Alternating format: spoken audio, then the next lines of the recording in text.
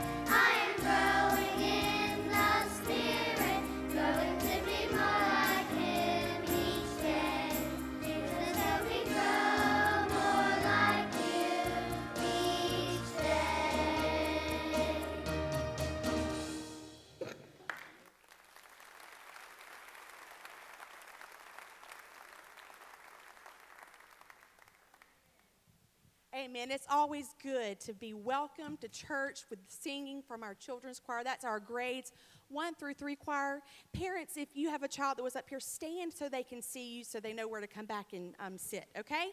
But we want to welcome you to First Baptist Church Pineville, where we do life together. We are glad that you are here to worship the risen Savior, our Jesus Christ, our Lord, this morning. If you're a guest, we ask that you would take the connection card that's found in your bulletin, your worship guide. Fill that out, and at the end of the service, you'll have an opportunity to pass that in. Or if you're a first-time guest, we ask that you meet our pastor, Stuart Holloway, and his wife, Rebecca, out in the foyer area. And he has a gift for you, a copy of his book, The Privilege of Worship. We are glad you are here today. Join me as we pray. Father, I thank you for the opportunity to come in your house this morning and to hear praises sung to you, Father, and to sing praises to you as we lift our voices this morning. May you be honored and glorified in all that is said and done in this place this morning. God, I pray that we would just hear from you today, Father, and that we would be obedient to whatever it is you put on our heart to do this week, Father, as we come and we go throughout the week. May we remember to share you with others that we come in contact with this week, Father. God, be with us during this time of service. In Christ's name I pray. Amen. Let's stand together today and praise the Lord together. Everlasting God, His strength will rise as we worship together. Strength will rise as we wait upon the Lord. We will wait upon the Lord. We will wait upon the Lord. Strength will rise as we wait upon the Lord. We will wait upon the Lord. We will wait upon the Lord our God. You reign forever. Our hope, our strong deliverer. You are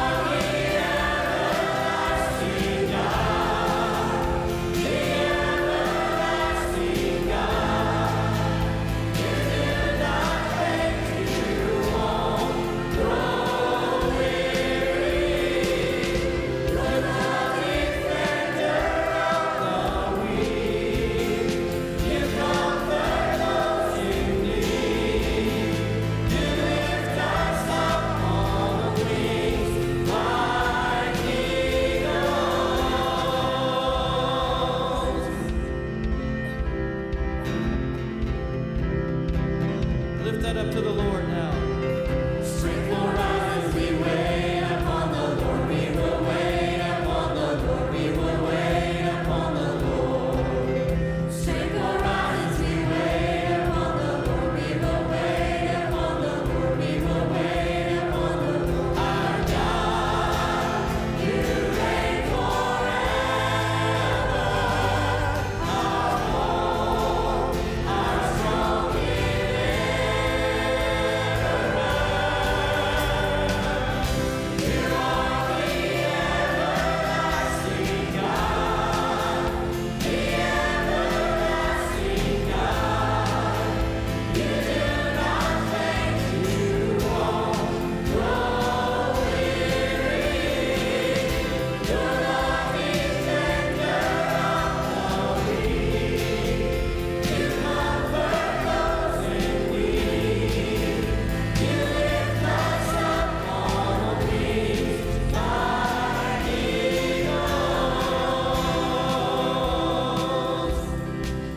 Our God, you reign forever.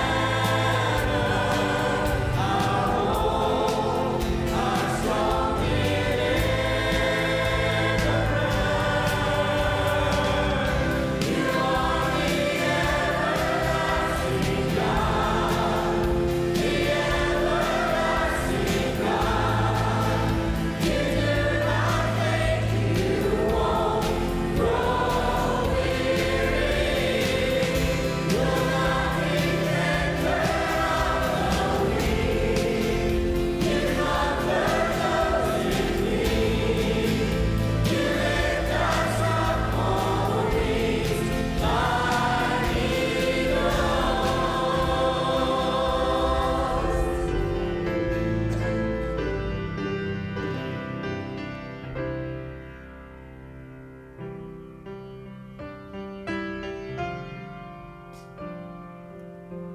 This is my Father's world.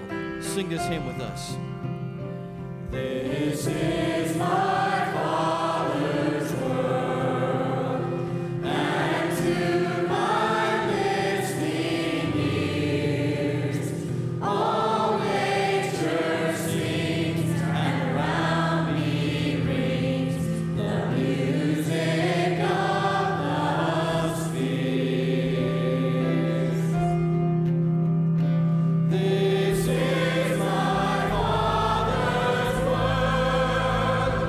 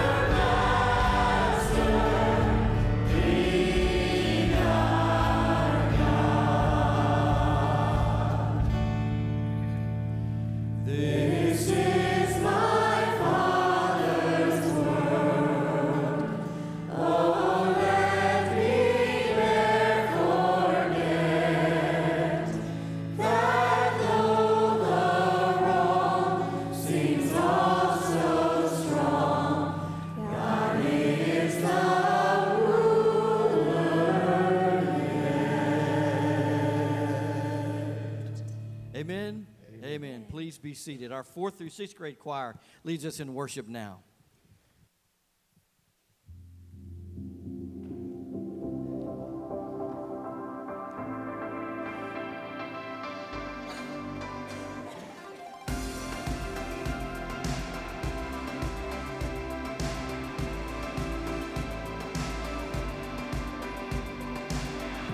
Son of God, Son of Man, His life poured out for all. See His hands, see His scars, His love can't be denied. Our God is high and lifted up. It is the cross, my only plea. The blood He shed delivers me. Our Savior's arms are open wide. A love so great, the cross of Christ.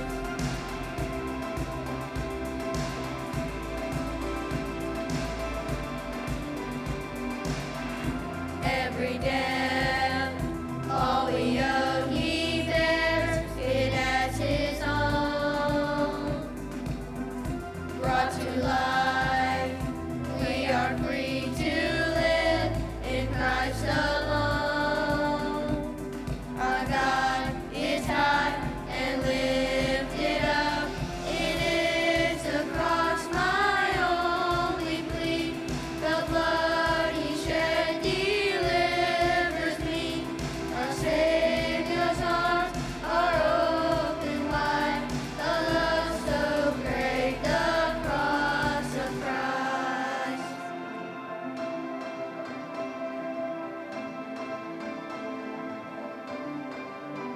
See the Lamb of God, see the Father's love. All to Jesus we owe, He paid it all. See the Lamb of God, see the Father's love. All to Jesus we owe, He paid it all. All to Jesus we owe, He paid it all. It is the cross, my only plea. The blood He shed delivers me. Our Savior's arms are open wide. A love so great, the cross of Christ. It is the cross, my only plea. The blood He shed delivers me.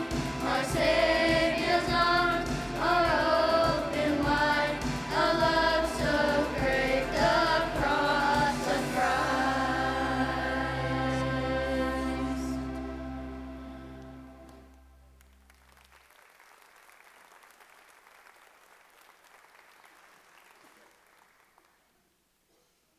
Shall we pray?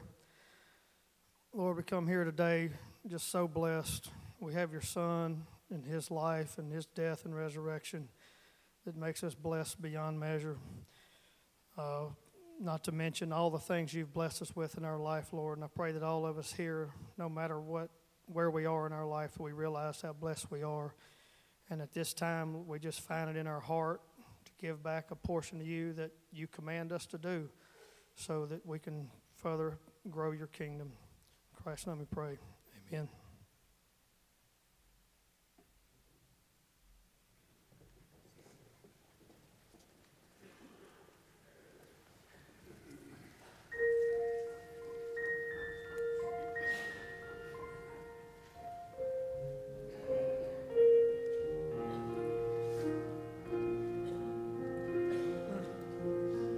John the Baptist saw Jesus coming toward him.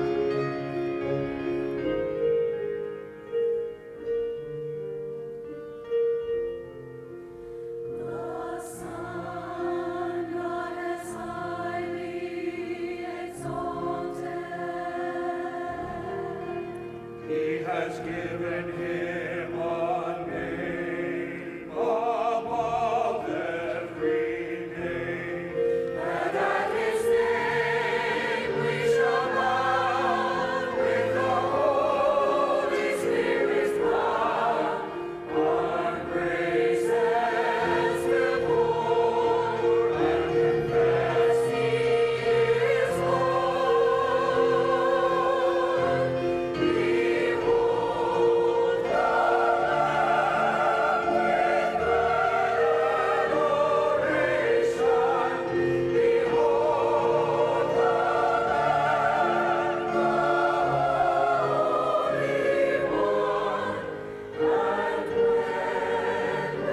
the Holy One. And when we bow before His throne, we'll sing holy, holy, holy, holy. Worship the great I am. Behold the Lamb with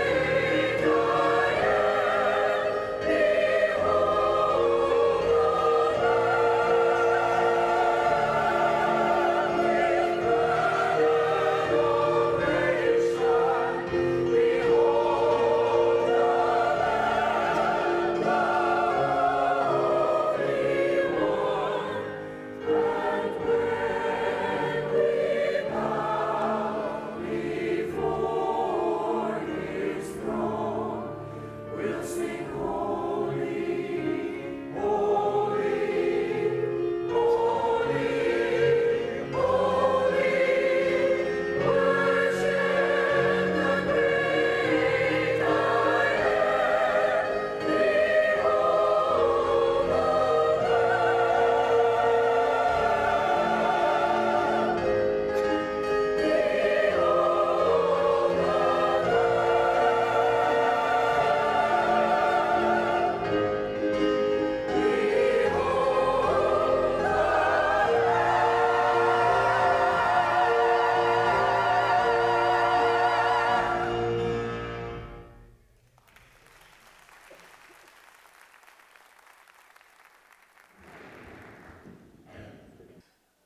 Today's message is entitled A Tale of Three Trials, and you can go ahead and turn in your copy of God's Word to John chapter 18. John chapter 18. Court trials capture our nation's attention. Over the last 25 years or so, memorable cases dealing with everything from murder to corruption to abuse have captivated us. Defendants like O.J. Simpson and Timothy McVeigh, Michael Jackson, Scott Peterson, Kenneth Lay, Aaron Hernandez, Bill Cosby, Casey Anthony.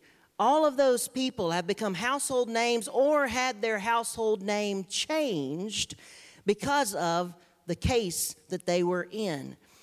This week, we watched as actresses Lori Loughlin and Felicity Huffman, along with numerous other wealthy parents, made court appearances in the college admissions scandal. And, it makes us wonder, how dumb does your kid have to be for you to pay $500,000 to get them into school?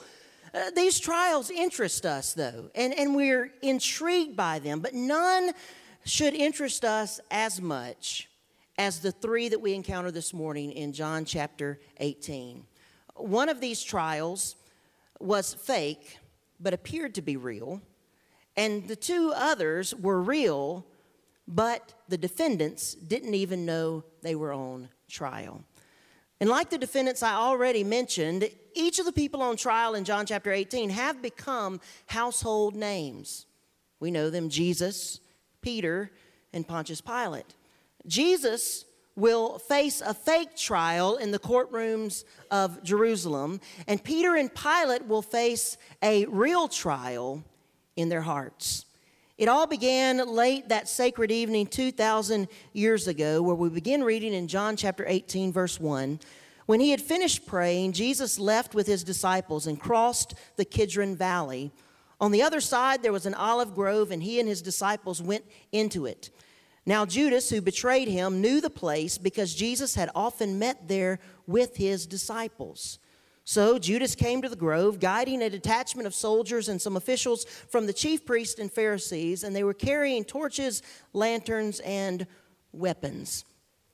The city of Jerusalem and the surrounding areas at the time would have been filled with travelers for the Passover celebration. And on this particular evening, Jesus wanted to get away to a private place. And he chose the Garden of Gethsemane. He had been there many times with his disciples when they would travel to Jerusalem.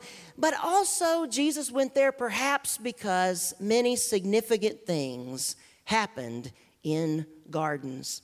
If you think about it, creation and time and life began in a garden. And in that same garden, sin entered the world. That first sin caused such a havoc that it changed the whole course of humanity. But ultimately, there's going to be another garden in the heavenly city that's going to have a river of life running through it and a tree of life growing in the middle of it. That first garden, Eden, was a garden of disobedience and sin that destroyed the course of humanity. And on this particular night, the Garden of Gethsemane would become a garden of obedience and submission that began the restoration of the course of humanity. And ultimately, heaven will be a place of delight and satisfaction for those people who have received the restoration offered by Jesus' submission in Gethsemane.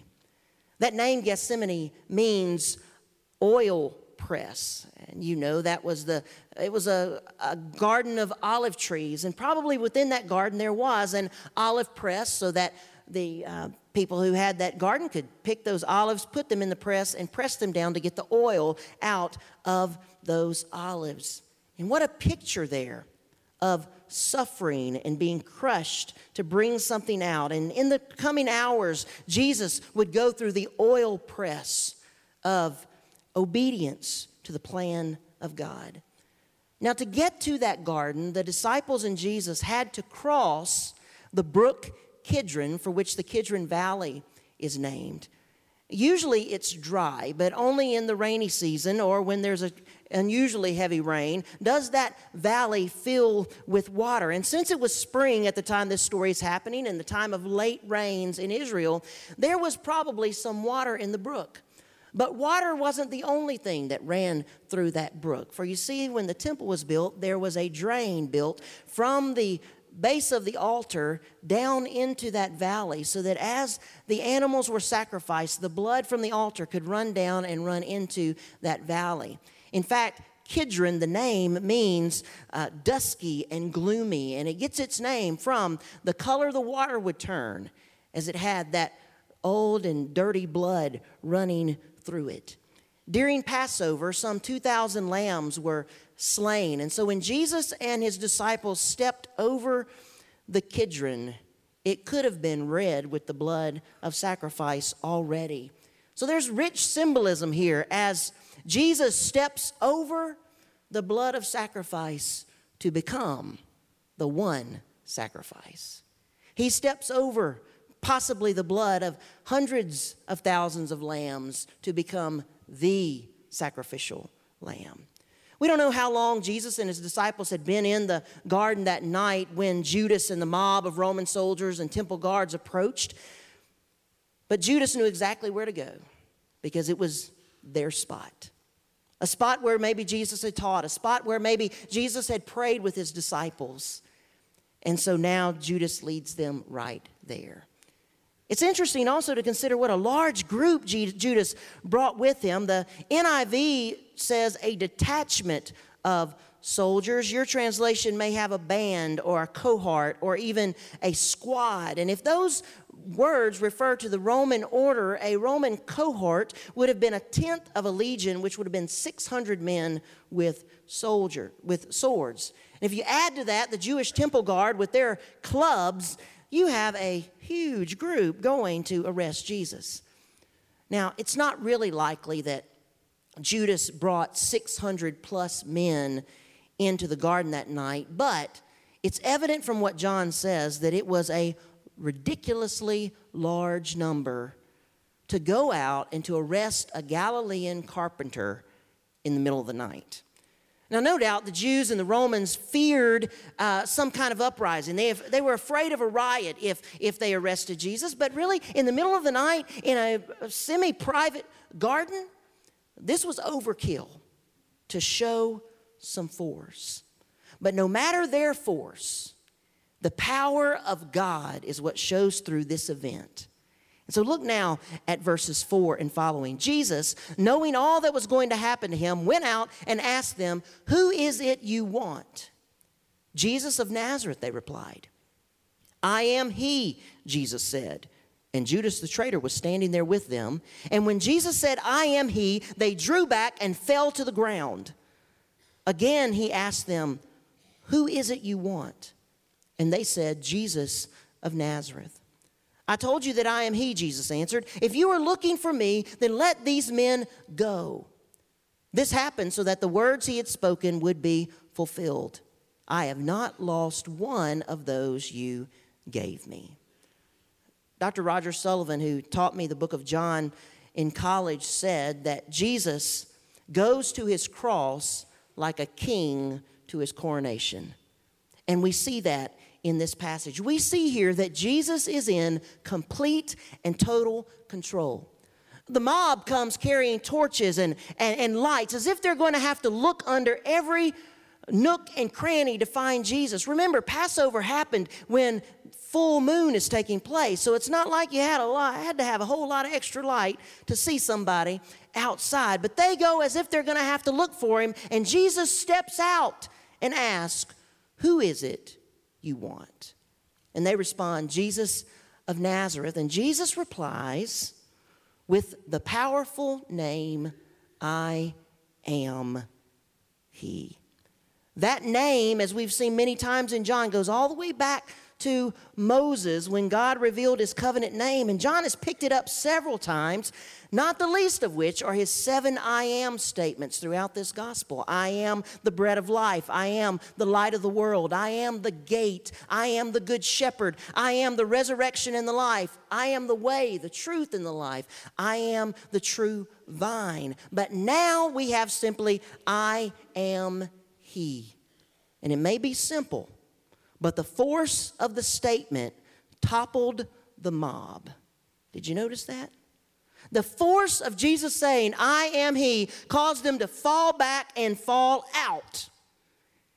Why was that? Well, I think it's because for one last time, the same voice that had told the sea to be still and to be quiet, the same voice that had commanded demons to come out, the same voice that had said, "Lazarus, come forth," now spoke again and said, "I am he."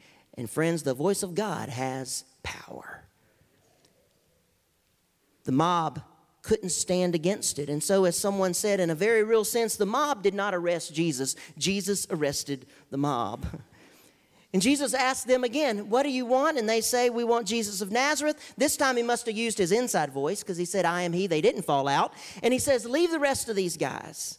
He protects his apostles. But at least one of them wanted to protect him. Look at verse 10. Then Simon Peter, who had a sword, drew it and struck the high priest's servant, cutting off his right ear. The servant's name was Malchus. Jesus commanded, "Peter, put your sword away. Shall I not drink the cup the Father has given me?" Peter lunges forth, likely aiming for the head, misses Malchus's head, and cuts his ear off. It's here that Peter's trial begins. You see, Peter's trial is one of a crisis of belief, which Jesus had predicted just hours earlier. Remember, Peter said, "Lord, I'd lay down my life for you." And Jesus said, "Really? Would you really, Peter? Because I tell you, before the rooster crows, you'll deny me 3 times. Maybe that was in the back of his mind. I'm not sure, but in this moment, Peter is brave. We see no other disciple making this move. At that moment, Peter was prepared to fight a war of 1 to 100, all for the sake of Jesus. Now, unfortunately, Peter had courage at the wrong moment, in the wrong way. Jesus says, "Put your sword away. I have to drink this cup." As one commentator writes, Peter fought the wrong enemy, used the wrong weapon, had the wrong motive, and accomplished the wrong result. But, I would hasten to add, don't be too hard on him, because he had courage like no one else in that garden. And have you ever had that same kind of courage to fight for Jesus? Peter's bold. Well, we continue reading in verse 12. Then the detachment of soldiers with its commander and the Jewish officials arrested Jesus, and they bound him and brought him first to Annas, who was the father-in-law of Caiaphas, the high priest that year.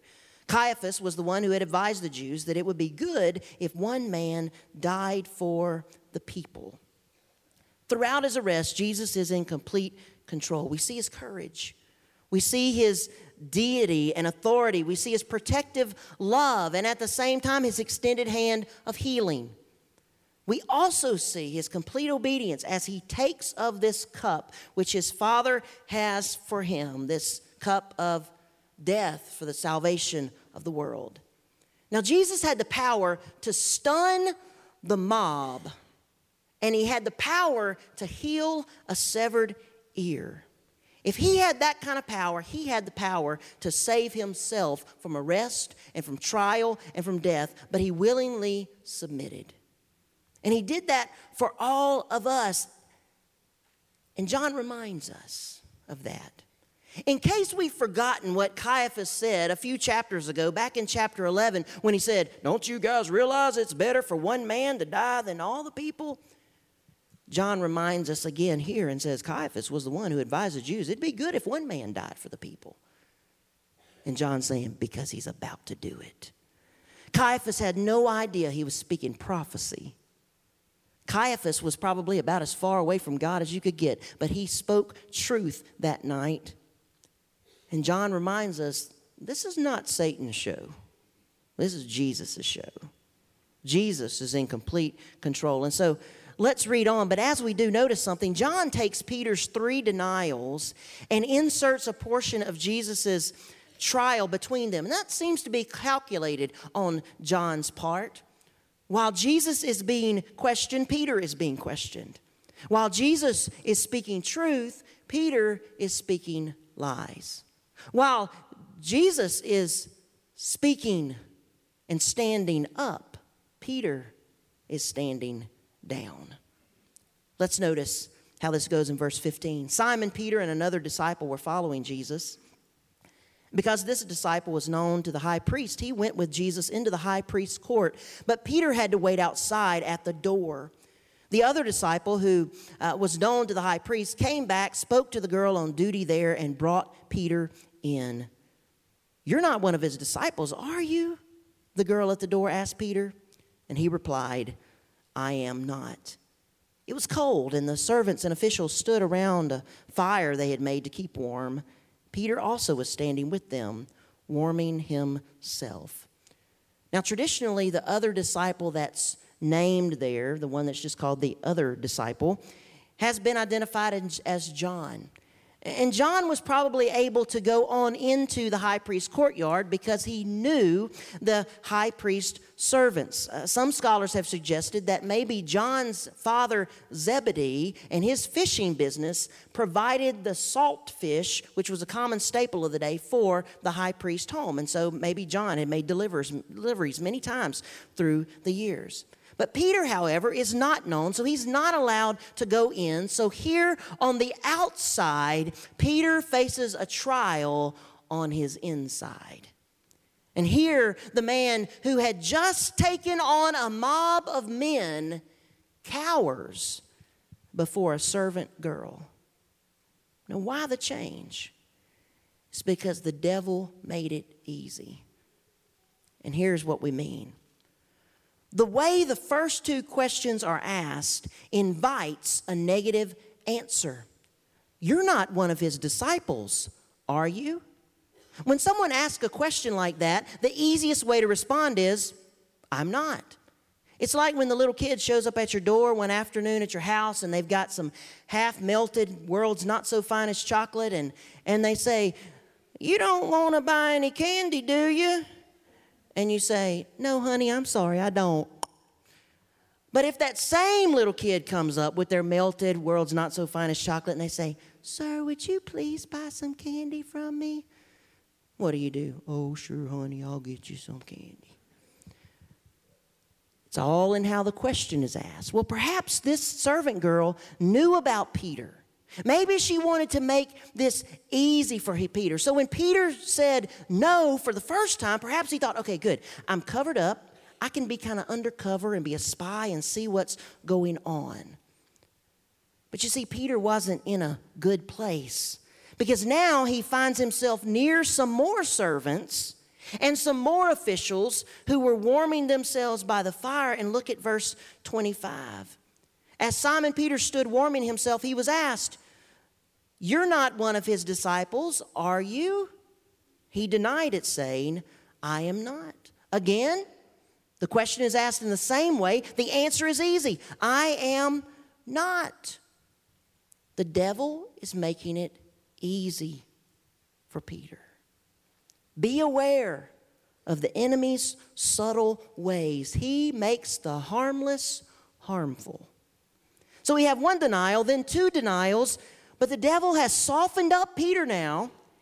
And so notice the third question in verse 26. One of the high priest's servants, a relative of the man whose ear Peter had cut off, challenged him, "Didn't I see you with him in the olive grove?" And again, Peter denied it, and at that moment, a rooster began to crow. This question is different, isn't it? It invites an affirmative answer. Didn't I see you in the garden? Didn't you cut off my relative's ear? Now Peter is at the real test.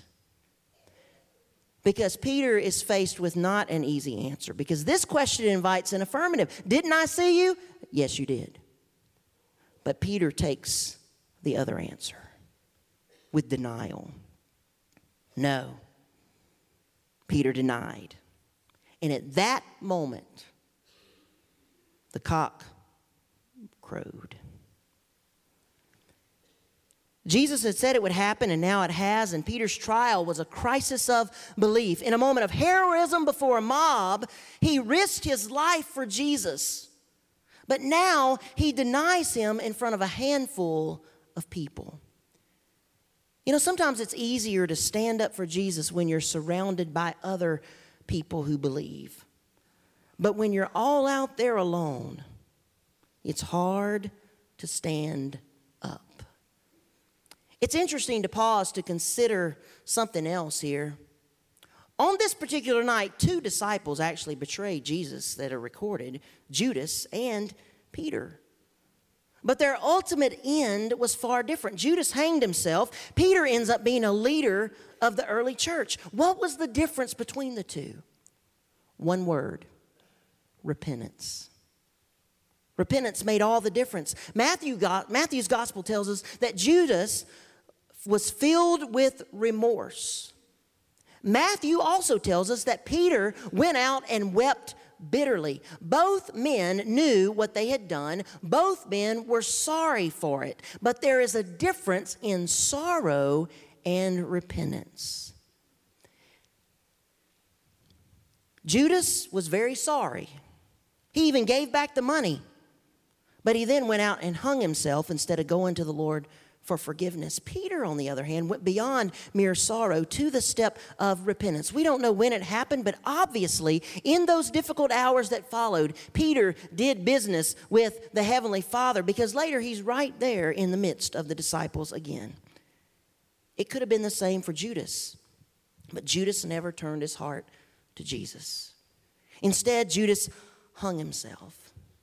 But there's something else kind of here going on as well. Do you remember when Judas left the upper room? Jesus said, "What you need to do, go do." And Judas goes out, and John makes a statement, and it was night.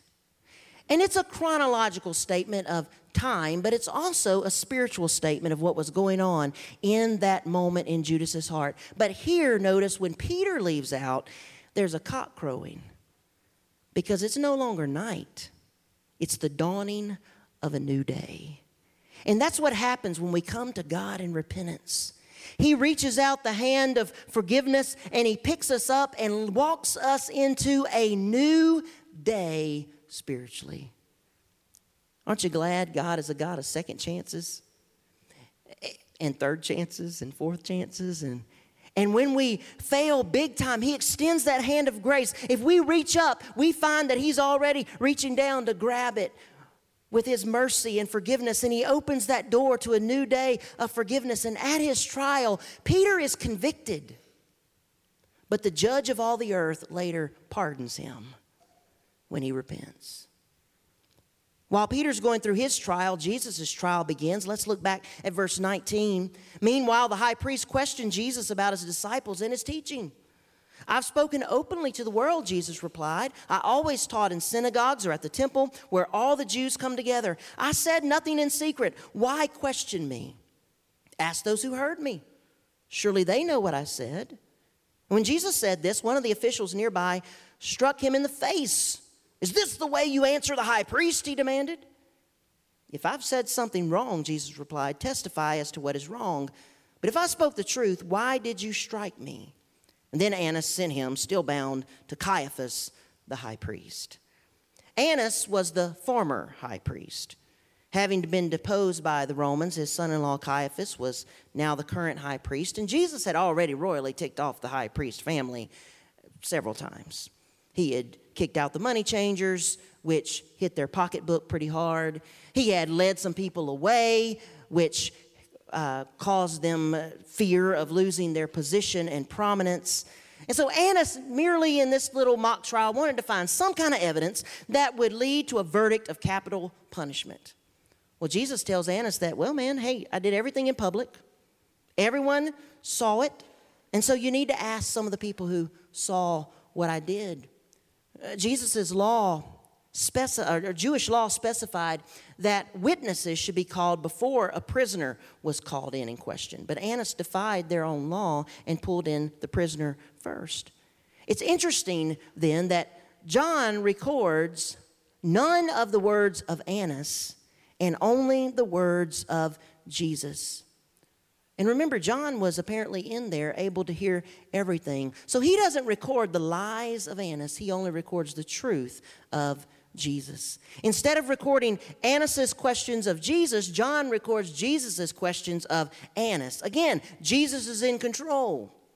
This is not Satan's show. It's Jesus's. So Annas punts to Caiaphas, and we pick up the story in verses 28 and 29. The Jews led Jesus from Caiaphas to the palace of the Roman governor. By now it was early morning, and to avoid ceremonial uncleanness, the Jews did not enter the palace. They wanted to be able to eat the Passover. So Pilate came out to them and asked, what charges are you bringing against this man? We easily see here the pompous air of the pious, joy-sucking Pharisees. They can't go in to this Gentile's home and defile themselves, because then they wouldn't be able to eat the Passover. But they have no problem sending an innocent man to his death. They're despicable, and they were absurd. Pilate comes out to them. It was early in the morning, so I've always imagined Pilate kind of stumbling out of bed when he hears this group coming, putting on some clothes, going outside like, what do y'all want? And what smacks of irony here is that history tells us that Pilate was no friend of the Jews. He was an ambitious opportunist, and Pilate had ticked off the Jews numerous times, and his administration in Judea was noted for political mistakes and revealed severe character flaws. But nevertheless, these Jews come to him. In verse 30 we read, if he were not a criminal, they replied, we would not have handed him over to you. Pilate said, take him yourselves and judge him by your own law. But we have no right to execute anyone, the Jews objected. This happened so that the words Jesus had spoken indicating the kind of death he was going to die would be fulfilled. The Jews were accusing Jesus of blasphemy. for which their law in the book of Leviticus, chapter 24, verse 16, prescribed stoning. But the Romans wouldn't let the Jews inflict capital punishment, and so they needed the Romans to take care of Jesus. But verse 32 tells us that far more is going on here than meets the eye. That's because Jesus had said when he died, he would be lifted up. You can't be lifted up when you're thrown down and stoned. You could only be lifted up on a Roman cross. Again, this is not Satan's show. This is Jesus' show. He is in complete control. The Jews, from start to finish, were trying to use Pilate and the Roman law for their purposes, but God was using all of them for his purposes. Given Pilate's background, such an issue judging Jesus' case really shouldn't have been that big a deal. If the Jews wanted him killed, kill him. What was it to him? But for some reason, it was not a simple matter for Pilate. We read an interchange here that happens between Pilate and Jesus, beginning in verse 33. Pilate then went back inside the palace, summoned Jesus, and asked him, "Are you the king of the Jews?" "Is that your own idea," Jesus asked, "or did others talk to you about me?" "Am I a Jew?" Pilate replied. "It was your people and your chief priest who handed you over to me. What is it you've done?" Jesus said, "My kingdom is not of this world. If it were, my servants would fight to prevent my arrest by the Jews. But now my kingdom is from another place." "You are a king then," said Pilate. Jesus answered, "You're right in saying I am a king. In fact, for this reason I was born, and for this I came into the world, to testify to the truth. Everyone on the side of the truth listens to me." "What is truth?" Pilate asked. And with this, he went out again to the Jews. John records much more discourse between Pilate and Jesus than any of the synoptic gospels. Apparently, Pilate meets with Jesus privately inside and then goes back out to deal with the crowd. And it's in those private moments with Jesus that Pilate's trial is held. Pilate asked Jesus, "Are you the king of the Jews?" And the "you" there in the original language is emphatic. So Pilate's question is really something like, "You're the king of the Jews? You've got to be kidding me. This peasant? This carpenter?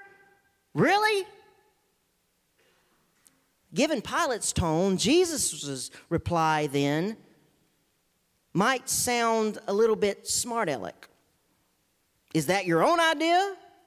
Or did others talk to you about me?" But Jesus' reply is not smart-aleck. Instead, Jesus is very calculated in his response.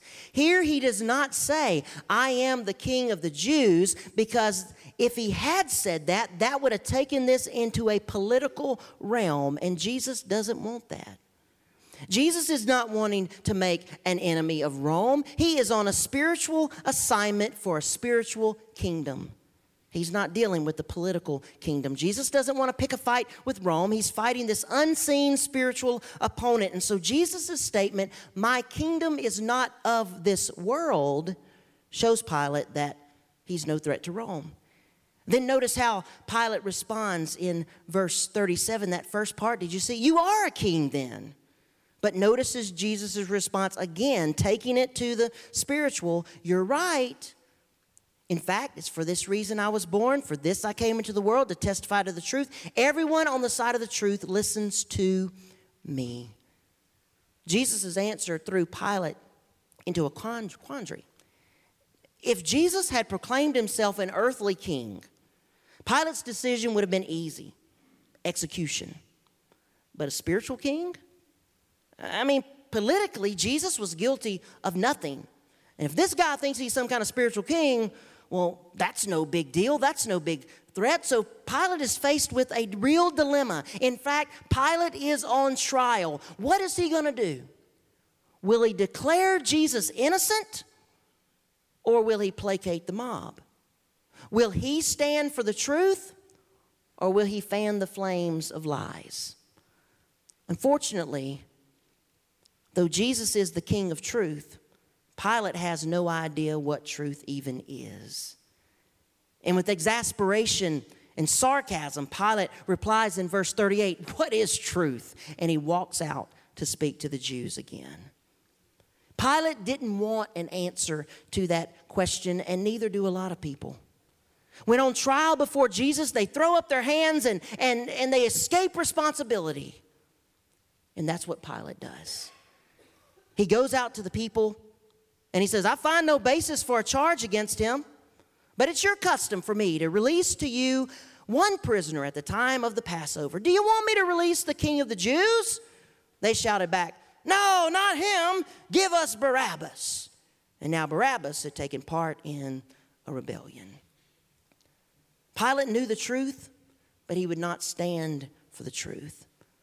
Like Peter, Pilate cowered and is convicted in his trial. Pilate is more interested in saving face with the Jews than he was in doing what was right.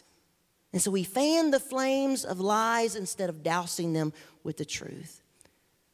Jesus' mock public trial has been the background of these other two private trials. Peter and Pilate were convicted in their trials. Well, what about Jesus? Well, in one sense, he's declared innocent, but in the other sense, he's convicted nonetheless. Why? Because he took our conviction. As Paul writes in 2 Corinthians 5:21, God made him who had no sin to be sin for us, so that in him we might become the righteousness of God. Jesus died in the place of everyone who will ever respond to him. We've talked about 3 trials today, and in reality, there are 4. Because you see, every time we read the trial of Jesus, we are on trial as well. We are presented with the same question of Peter. Believers, will I stand up for Jesus when I'm questioned? Or will I deny him? Non-believers are faced with the question of Pilate. Will I respond to the truth of Jesus? Or will I cower before the opinions of other people and throw up my hands and walk away? The trial of Peter is the daily trial of every believer. And the trial of Pilate is the trial of every non-believer. May we stand on the side of truth. May we listen to Jesus. May we stand for him. May believers stand up and give witness and testify and live for him every day. And may those of us here today who have yet to trust Jesus as Lord and Savior receive him today and walk into the truth. For Jesus is the way, the truth, and the life. And no one comes to the Father except through him. In just a moment, we're going to give you an opportunity to respond to the message. I'm going to pray, and our leaders are going to come up to lead us in a song of invitation. But before we do that, I want to make sure that you are sure in your relationship with Jesus Christ. If you came here today and you've never put your faith in Jesus and never walked with him, there's never been a moment in time where you realized that you were a sinner, you admitted that sin and you received Jesus into your heart, then I pray that today would be the day of salvation.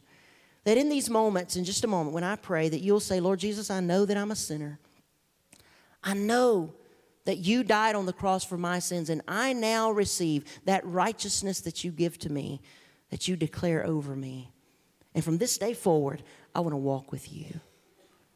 And if you pray a prayer, something like that, just simply from yourself to Jesus in these next moments, then when we stand and sing in a few moments, I'd encourage you to come forward and say, Pastor, I prayed that prayer, and I have Jesus in my heart now. And I want everybody to know, because we want to celebrate with you. It may be also that you're a believer today, and there's been some pressures, maybe in your family, maybe in your workplace, and you're wanting to cower down. But may you take this time to say, Lord, help me to stand up. Help me to be strong in the Lord and in the strength of his might. Let's pray together. Father God, we come before you thanking you for salvation and grace and forgiveness. We thank you, Lord, for what you've done. Lord, as we're on trial today, we pray, Lord, that we would follow you. Some of us in repentance and faith, some of us in repentance and standing up strong for you. But Lord, whatever the call that's placed upon our lives, may we follow you with determined faith, we pray. In Jesus' name, amen.